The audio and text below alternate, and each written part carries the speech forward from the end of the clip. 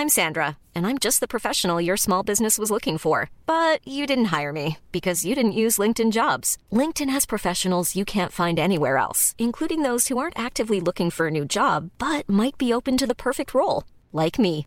In a given month, over 70% of LinkedIn users don't visit other leading job sites. So if you're not looking on LinkedIn, you'll miss out on great candidates like Sandra. Start hiring professionals like a professional. Post your free job on linkedin.com/people today.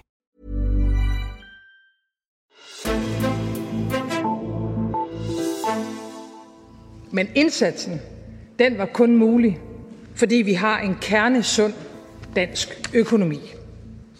Lav gæld, robuste offentlige finanser, pengene passer ind i fremtiden, høj beskæftigelse og lav ledighed.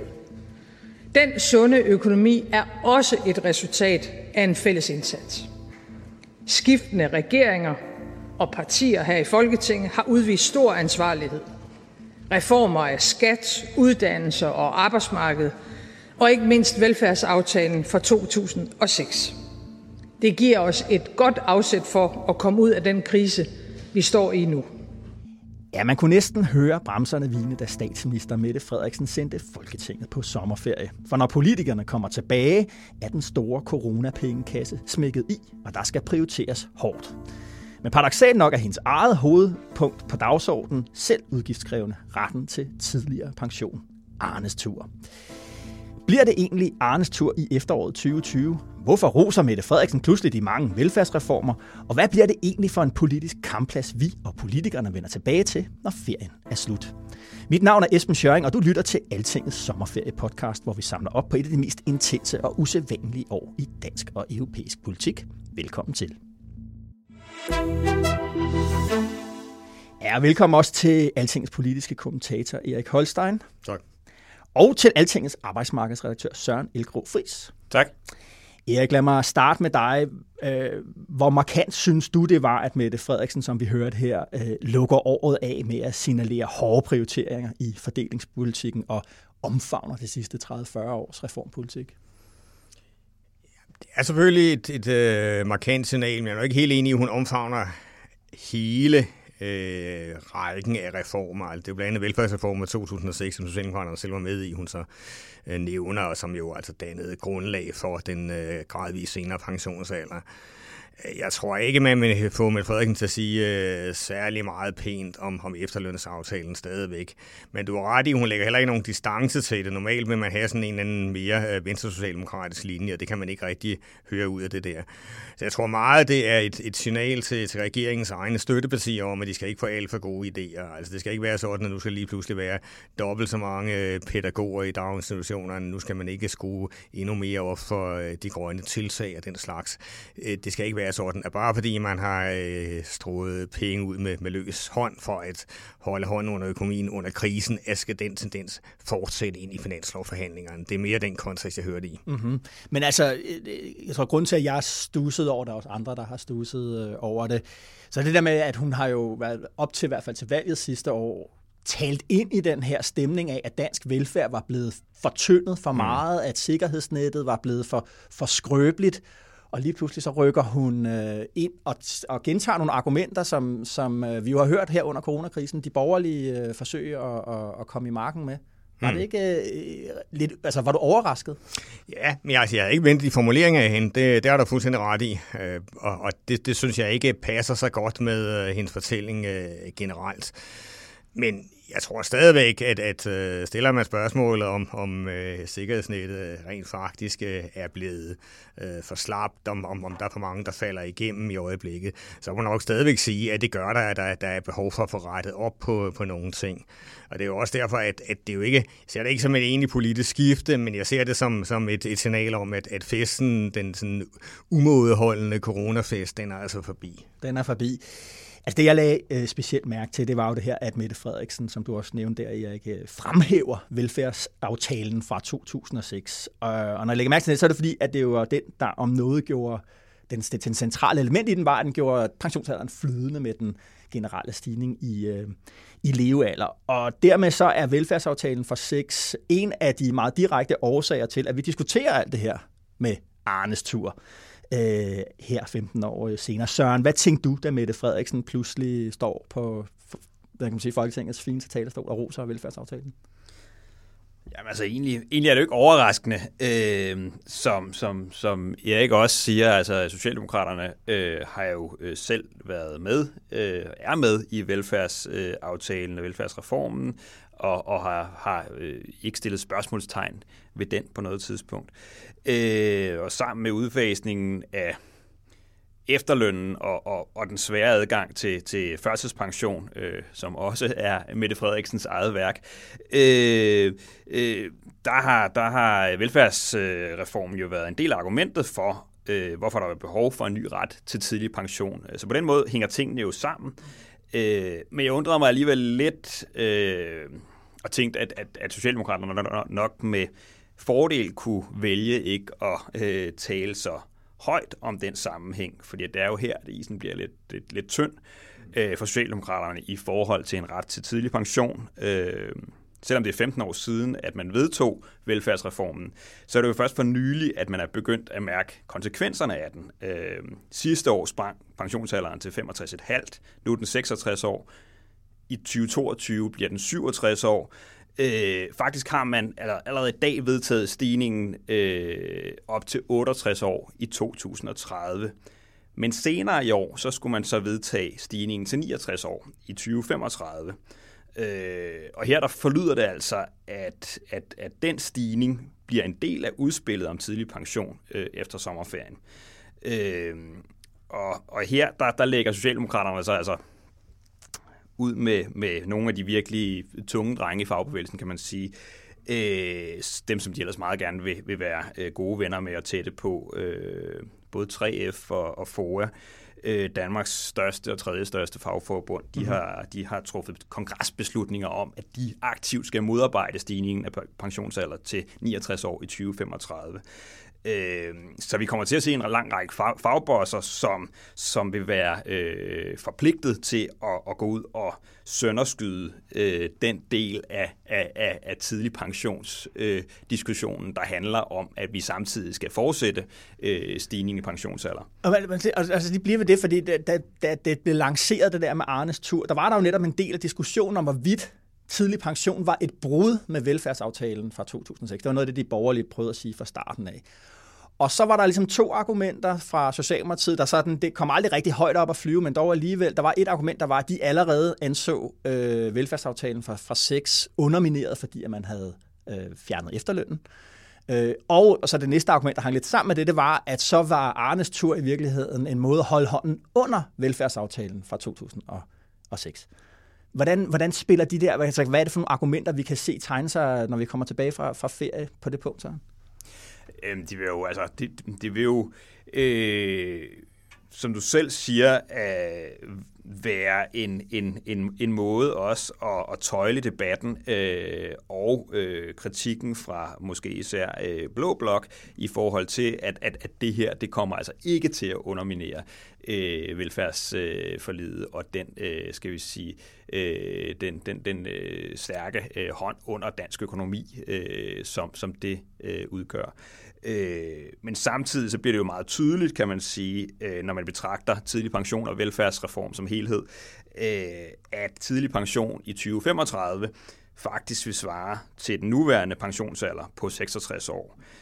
Og det kan jo blive lidt svært, tænker jeg, at forklare den almindelige dansker, hvad der så ligger af tidlig pension i det. Præcis, og Erik, det var også noget, det jeg gerne ville vide fra dig, altså det her med, når man kommer med det her udspil, altså er der ikke mindst lige så mange, der bliver sure og vrede over det, som der er folk, der tænker, men det var også godt, at Mette Frederiksen fik sørget for en tidlig pension? Jo, men jeg tror, de kommer til at skille de to ting ad. Altså, fordi der er ingen tvivl om, at den der ret om tidligere pension til Arne og de andre nedslidte, den skal vedtages med venstrefløjens stemmer og med DF. Og man får ikke venstrefløjen med på, spiller ikke Enhedslisten med på den der højere pensionsalder generelt. Man er nødt til at skille de der ting ad. Så kan det også være, at man kommer med udspillet, ikke for ligesom at demonstrere intentionerne og for at sige, at man overholder velfærdsforliget og alt det der. Men det er helt illusorisk at tro, at man kan lave nogle af de der ting med de borgerlige, og specielt ikke Venstre. Det så man fuldstændig klart markeret i afslutningsdebatten, at de er lodret imod selve princippet nærmest. Så derfor går man efter det der forlig med venstrefløjen og Dansk Folkeparti. Og selvfølgelig ret i, at næsten uanset hvordan man strikker det sammen, så vil der være en masse, der bliver sure, fordi det beløb, man har sat af til det er faktisk ikke så voldsomt stort. Ikke? Det var 3 milliarder, man normalt opererer med. Efterlønsordningen kostede ved 16. Ikke? Så det er jo ikke en ny efterlønsordning, sådan som specielt Venstre forsøger at gøre det til. Men det betyder jo altså også, at der vil være en række grupper, man kan sige, hvorfor bliver de egentlig ikke omfattet af det, fordi de kan jo også være nedslidte. Så altså på den måde kan der være en del ballade som følge af det. Men altså ikke desto mindre, så tror jeg, at de fleste vil sige, at altså, intentionen er i hvert fald god nok, det her er bedre end ingenting. Jeg har svært ved at se, at det ender som en tabersag for regeringen. Mm-hmm. Søren, hvad ved vi egentlig på nuværende tidspunkt om, hvordan Arnes tur kommer til at se ud?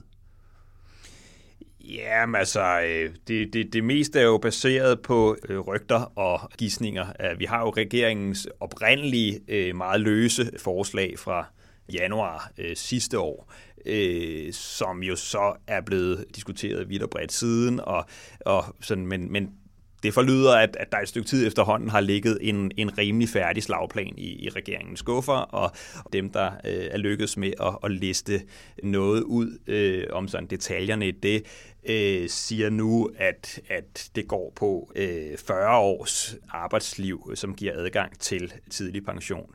Altså som vil være 3 års pension tidligere end den officielle pensionsalder. Og at deltidsarbejde og barsel også vil tælle med i den opgørelse. Men det vil sige, at du skal altså have arbejdet fra en meget tidlig alder for at kunne komme i betragtning. Men det er hele diskussionen omkring særlige faggrupper, som skulle have adgang til den her nye pensionsform. Den virker til at være parkeret og erstattet af det her princip med, at det er 40, måske 41, måske 42 års arbejde, som giver dig ret til det her. Mm-hmm. Mm-hmm. Og det kan selvfølgelig skabe en lidt spøjs diskussion, ikke? Fordi det er klart, det er jo ikke alle, der har været 40 år på arbejdsmarkedet, der er lige nedslidte. Det er klart, at renovationsarbejdere og murer er måske noget mere fysisk slidte, end hvis du har siddet og været bankrådgiver i alle de år, for eksempel. Ikke? Så der vil være nogle diskussioner, som følger af det der, og jeg er spændt på at se, om de kan lade være med at knytte det til branchen, når det kommer til stykket. Ikke? Det synes jeg må være i hvert fald en svær øvelse, hvis man helt skal kolde sig uden af den. Mm-hmm. Men så lige kigge på, du var inde på det, Erik, også den Christiansborg-politiske del. Hvem skal hjælpe regeringen igennem med det her? Alle har sagt længe, at det er Dansk Folkeparti og Kristian Thulesen Dahl, der på en eller anden måde skal sige ja, måske ud fra en betragtning om, at han ikke kan sige nej. Og forhistorien der er jo ligesom, at det der helt store skred fra Dansk Folkeparti over til Socialdemokratiet under valget sidste år netop kom i forbindelse med, at Socialdemokraterne kom med det her udspil om tidlig pension. Det er i hvert fald blevet en del af den officielle fortolkning af, hvad det var, der skete dengang. Hvordan ser I på det der med, altså fordi på den anden side, så har Kristian Thulesen Dahl også signaleret, at han er nu en fast del af Blå Blok, og at det var en fejl at være så meget sammen med Socialdemokratiet. Hvordan kan Dansk Folkeparti sige ja, uden at bare bekræfte, at Mette er den bedste statsminister i Danmark? Jeg tror ikke, at DF har konkluderet, at det var en fejl at arbejde sammen med Socialdemokraterne på de konkrete punkter, man gjorde. Altså man skal huske, det man arbejder sammen om, det var lige præcis det mod at pensionsalderen steg yderligere, det var imod topskattelettelser osv. Og det der samarbejde står man sådan stadigvæk ved. Så blev det for demonstrativt, de der sådan love story-fotos mellem Kristian Thulesen Dahl og Mette Frederiksen. Dem havde man nok ikke skulle fyre af. Og der var nogle forskellige områder, hvor samarbejdet også gik ud over, hvad man måske behøvede. Altså for eksempel så driller man Venstre ved at sørge for, at politiskolen kommer til Vejle i stedet for Herning og den slags. Altså, der gik lidt for meget af den slags i det. Men fundamentalt set, så tror jeg, at det er stadig bevidst om, til dem ikke smide smide barn ud med badevandet. Det kan ikke nytte noget, at de bare sådan fuldstændig ukritisk stempler ind i en blå blok for nu at være flinke medløbere til Ellemann og Pape og de andre. De er nødt til også at bevare deres sociale profil, hvis de skal have en berettigelse. Også hvis de skal have en berettigelse i forhold til Nye Borgerlige, ikke? Som jo efterhånden bider dem i haserne. Så derfor tror jeg, at de går seriøst ind i forhandlingerne. Jeg synes egentlig, de har taklet det meget godt indtil videre, Dansk Folkeparti, med at sige, at vi vil se forslaget først. Det er jer, der har lanceret, at der kommer noget her. Vi venter altså med at tage stilling til noget, til vi kan se, hvad I rent faktisk har tænkt. Det er en meget klogere taktik, end for eksempel den Venstre følger ved at angribe forslaget, ved at angribe selve princippet som uansvarligt, før man har set noget konkret. I det øjeblik, man har noget konkret, der kan man jo slå på, jamen, hvorfor er den gruppe så ikke med, og hvorfor er den gruppe ikke med, og er det her retfærdigt? Der vil være en masse, man kan sætte ind med. Og der er det jo muligt, at det faktisk vælger at sige, jamen hør nu her, det er fint nok, at I kommer med noget, men det er utilstrækkeligt. Altså vi vil også have, at for eksempel nogle flere sosu-hjælpere kommer med, eller nogle andre grupper, som vi synes bliver særlig hårdt ramt. Så hvis de spiller den smart DF, så tror jeg, at de skal gribe fat i de der ting. Og det synes jeg også, at det, de lægger op til nu. Så mit bud er, at det i hvert fald... Altså, der er minimum 50-50 chance for, at DF kommer med. Altså, det er ikke sådan, at de bare vil holde sig ude, for ikke at blive uvenner med de andre i blå blok. Søren? Jeg tror også, at jeg kan ikke se nogen grund til, at DF ikke skulle kunne sælge det her som en vindersag, fordi at de lige siden før valget har presset på, som du siger, Erik, med at få konkretiseret det her spørgsmål og det her forslag, og jo har også den dag i dag en Arne-tæller et sted på nettet, der står hele tiden og lægger til, hvor mange dage der nu er gået siden, at Socialdemokraterne lovede det her. Så jeg tror, de kommer til at se det som, og i hvert fald forsøge at sælge det som om, at det her, det er også deres fortjeneste, at det her bliver realiseret via det pres, de har lagt på. Og de går ind og søger indflydelsen, hvor de kan få den, upåagtet med hvilke partier og hvilken regering det handler om. Vi så jo også, de gik med i den nye seniorpension lige før valget, som var den her nye drilleordning, som Løkke-regeringen opfandt i en fart for at forsøge at skal vi sige, lukke luften ud af Arne og tidlig pension, og som jo ikke var dumt på nogen måde, og som på alle måder faktisk er en meget mere lukrativ og federe ordning end den tidlige pension, som nu formentlig er på vej, og men at kriterierne også er strammere. Mm-hmm. Så lad os lige runde. Nu talte du om Venstre, Erik, og som du også siger, de har kørt en meget skarp konfrontation på netop på Arnes tur.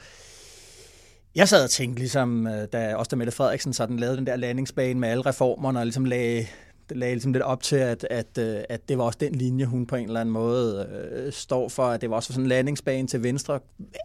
Ville det ikke være taktisk smart også at gå ind i forhandlingerne for Venstre og få lukket den her flanke om tidlig pension, acceptere argumentet, få nogle egne mærkesager på og komme videre? Jo, det synes jeg egentlig har været meget smart, men altså de kan jo dårligt gøre det nu med den linje, de har lagt. De har ligesom endegyldigt spillet sig ud af de forhandlinger ved afslutningsdebatten. Synes jeg ikke, at de sender 20 mand på talerstolen for at angribe det der forslag principielt. Altså det er lidt for tæt på forhandlingerne, til de kan nå at switche om. Og i det hele taget, man må jo sige, altså Venstre har jo ikke haft nogen superheldig hånd her i det forløbende år. Altså en ting er det der formandsopgør, der var ufattelig underholdende, men set med venstrebriller meget uskønt, ikke? Men altså, derudover må man sige, at Jakob Ellemann har jo ikke ligefrem braget igennem. De fleste havde meget større forventninger til ham, fordi han var en god politisk ordfører. Man har sådan tit valgt nogle forkerte flanker, synes jeg, i forhold til regeringen. Man er angrebet meget under coronakrisen, som han var angrebet rigtig meget på nogle procesting, som jeg tror, vælgerne er bedøvende ligeglade med.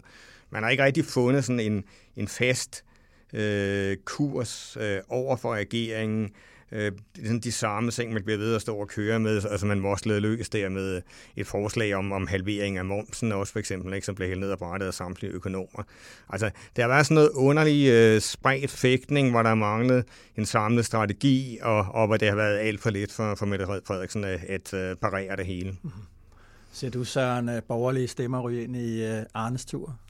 Jeg er nok enig med Erik i, at nej, det er ikke sandsynligt, men skulle det ske, så er det jo nok, skal vi sige, det, der forklarer, hvorfor at det måske alligevel kan betale sig at bevare en eller anden bro mellem tidlig pension og velfærdsforliget, fordi at godt nok er Socialdemokraterne med i velfærdsreformen, men alligevel er det som sagt noget, der skal vedtages løbende, så der er en eller anden indbygget, skal vi sige, suspense omkring, hvorvidt man har tænkt sig at fortsætte den her opadgående kurve, ikke? Og der kan man måske forestille sig, at der bliver handlet om nogle garantier for, at nu bliver det her altså hug og stik fast, og at Venstre så ville kunne bryste sig af, at det var det, de havde sikret. Men igen, jeg tror, det bliver DF, og svært ved at se, at Venstre kunne argumentere for, at det her var deres politik. Mm-hmm.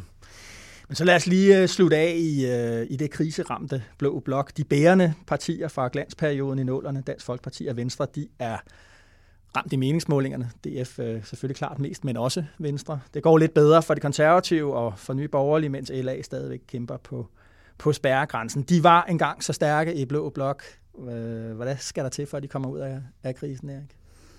Jamen, det er jo et rigtig godt spørgsmål, fordi det helt store problem er jo, at Socialdemokraterne jo kan matche den på værdipolitikken nu. At det er jo, den socialdemokratiske udlændingepolitik er jo i alt væsentligt sådan ikke mindre stram end den, som Løkke-regeringerne førte. Det er mere retorikken, der er lidt forskellig fra Støjberg til Tesfaye. Og i forhold til retspolitikken, der er Socialdemokraterne faktisk på visse områder nærmest endnu strammere. Altså, Nick Hækkerup går virkelig til stålet over for bander, og vi er ikke tilbage for overvågning og alle mulige andre ting. Så derfor, den bane er ikke overhovedet de borgerlige i øjeblikket. Der kan Socialdemokraterne i hvert fald sagtens spille lige op med dem. Og spørgsmålet er så, hvad de har. Så kan de prøve at udfordre Socialdemokraterne på den økonomiske politik. Og der kommer der meget ind på en økonomisk situation, fordi hvis der kommer en meget dyb krise, og vælgerne får indtryk af, at den socialdemokratiske regering har svært ved at styre den, så kan der selvfølgelig pludselig komme en åbning til de borgerlige. Og det, man har set tidligere altså i dybe kriser, jamen der er der en hel del vælgere, der søger over mod de borgerlige. Men altså, bliver det lidt mere gelinde, kommer vi lidt mere hurtigt ind i normale tilstande, så bliver den der altså også meget svær, fordi altså i normale tider, der er langt de fleste vælgere, de er socialdemokrater. Mm-hmm. Men det er vel egentlig Venstre, der skal gøre noget, altså skal lægge en kurs. De andre partier, som jo er mindre, alle sammen er jo små partier nu, rundt om Venstre, hvor de ligesom kan placere sig i sådan et planetsystem, hvor Venstre er solen. Altså, er der ikke et enormt pres her på Jakob Ellemann for at få lagt en kurs for det samlede projekts skyld også? Jo, det er det da. Men, og hvorfor gør han det så ikke? Jamen tydeligvis fordi, at Venstre ikke rigtig har fundet ud af, hvilken retning de skal for det første. Men altså, der er så også det problem i det, at man kan diskutere, om det rent faktisk kan lave et samlet projekt for den blå blok. Ikke? Der er jo ret store politiske forskelle, når det kommer til stykket. Så kan du få noget, der går både fra nye borgerlige, som Løkke jo beskrev som ekstremister i sidste valgkamp, og så LA, der står på deres ultraliberalisme, ikke? Og så over til Venstre, og måske også den der farven de radikale i nogle situationer. Det vil være utrolig svært. Så det Venstre kan gøre, det er måske altså mere at få afklaret partiets egen politik, altså have en fuldstændig klar linje og sådan nogle snitflader, som har betydelig opbakning i befolkningen. Altså Venstre har jo tidligere været et parti, ikke, der har haft altså over 30% af stemmerne, ikke? Vi er kun tilbage til få æren. Så der er jo potentiale, man kan gå efter, men det kræver altså noget ganske andet end den der sådan meget taktisk prægede, spredte fægtning, man har set her i løbet af det sidste års tid. Så hvis konklusionen er her et år inde i regeringens første periode, at den står stærkt, er det så mest fordi, at Socialdemokratiet er dygtige, eller mest fordi de borgerlige er svage? Det er jo en kombination, ikke? Fordi der er jo ingen tvivl om, at den her regering har været sindssygt velforberedt. Ikke? Altså man har virkelig lagt nærmest 4-årsplaner for, hvad der skulle gennemføres. Så der er noget af det, der bliver tiltet på grund af coronakrisen. Så får man også lagt nogle meget minutiøse planer for, hvordan den skal takles, hvordan man ligesom kan bygge den ind i en socialdemokratisk fortælling, altså få styrket regeringens greb yderligere. Og det er jo lykkes over enhver forventning. Jeg tror, det sidste snit, vi har på Altinget her inden sommerferien, altså snit af meningsmålinger, det giver Socialdemokraterne 34%. Ikke? Altså det er jo, altså man skal 25 år tilbage, eller i hvert fald tilbage til 98 for at finde noget lignende. Så derfor er de jo super dygtige til at lægge en strategi, altså klargøre i få meget lidt fatlige begreber, hvad deres fortælling egentlig er, og så føre den ud i livet. Og så må man så sige, altså der har bestemt ikke været en ordentlig modspil fra den anden side, og det har jo så gjort dominansen endnu stærkere. Og så lige her til sidst, Søren, vi så der i januar, før corona, hvis nogen overhovedet kan huske tiden før corona, der var det her slagsmål omkring dagpenge, om dagpenge, perioden var lang nok, om ydelserne var høje nok. Vi diskuterede det også her på Altinget i flere artikler. Der så man jo lidt nogle af de der brudflader, der kan være mellem Socialdemokratiet, og ikke så meget inde på Christiansborg, men mellem Socialdemokratiet og fagbevægelsen. Og du nævner også det her med, at tidlig pension kan være hægtet op på en fortsat stigning af pensionsalderen, og at det skaber modstand ude i store dele af fagbevægelsen. Kan den konflikt, ser du den konflikt komme til at blusse op der i efteråret, og kan det blive et problem for Socialdemokratiet? Nok ikke, hvis de får vedtaget en tidlig pension, som er nogenlunde i øjenhøjde med fagbevægelsens ønsker, fordi at så vil de også være pragmatiske nok til at se, at de har fået noget af det, de ønsker sig mest, mens de så må afvente i forhold til noget andet. Men det er klart, at det er shaky business i forhold til, at du har 3 ting, som fagbevægelsen rigtig gerne vil have.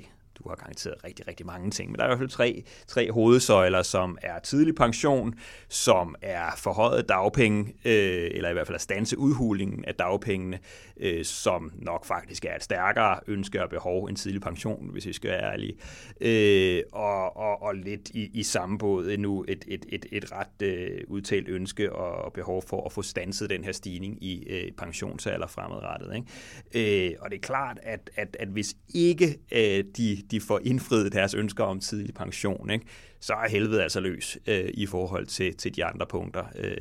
Og selv med en tidlig pension vil du stadigvæk have 2 flanker, hvor at en fagbevægelse vil være presset til at have noget hård kant til regeringen i forhold til stigning i pensionsalder og i forhold til dagpengene. Ikke? Så altså, der venter masser af slagsmål også fremadrettet. Eller rettere sagt, det bliver ikke nemmere for regeringen nødvendigvis, bare fordi at de får leveret på tidligere pension. Vi venter på dramaet efter sommerferien. Søren Elkrof Friis, Altingets arbejdsmarkedsredaktør. Tak fordi du kom. Tak. Og Erik Holstein, Altingets politiske kommentator. Tak fordi du kiggede forbi os. Det tak. Ja, og tak skal der også lyde til dig derude i sommerlandet med Altinget i ørerne. Vi er taknemmelige for, at du bruger din opmærksomhed på os. Og har du kommentarer eller forslag til os, så skriv på podcast@altinget.dk. Mit navn er Esben Schøring, og du er blevet ført ajour. Fortsat god sommer og god vind.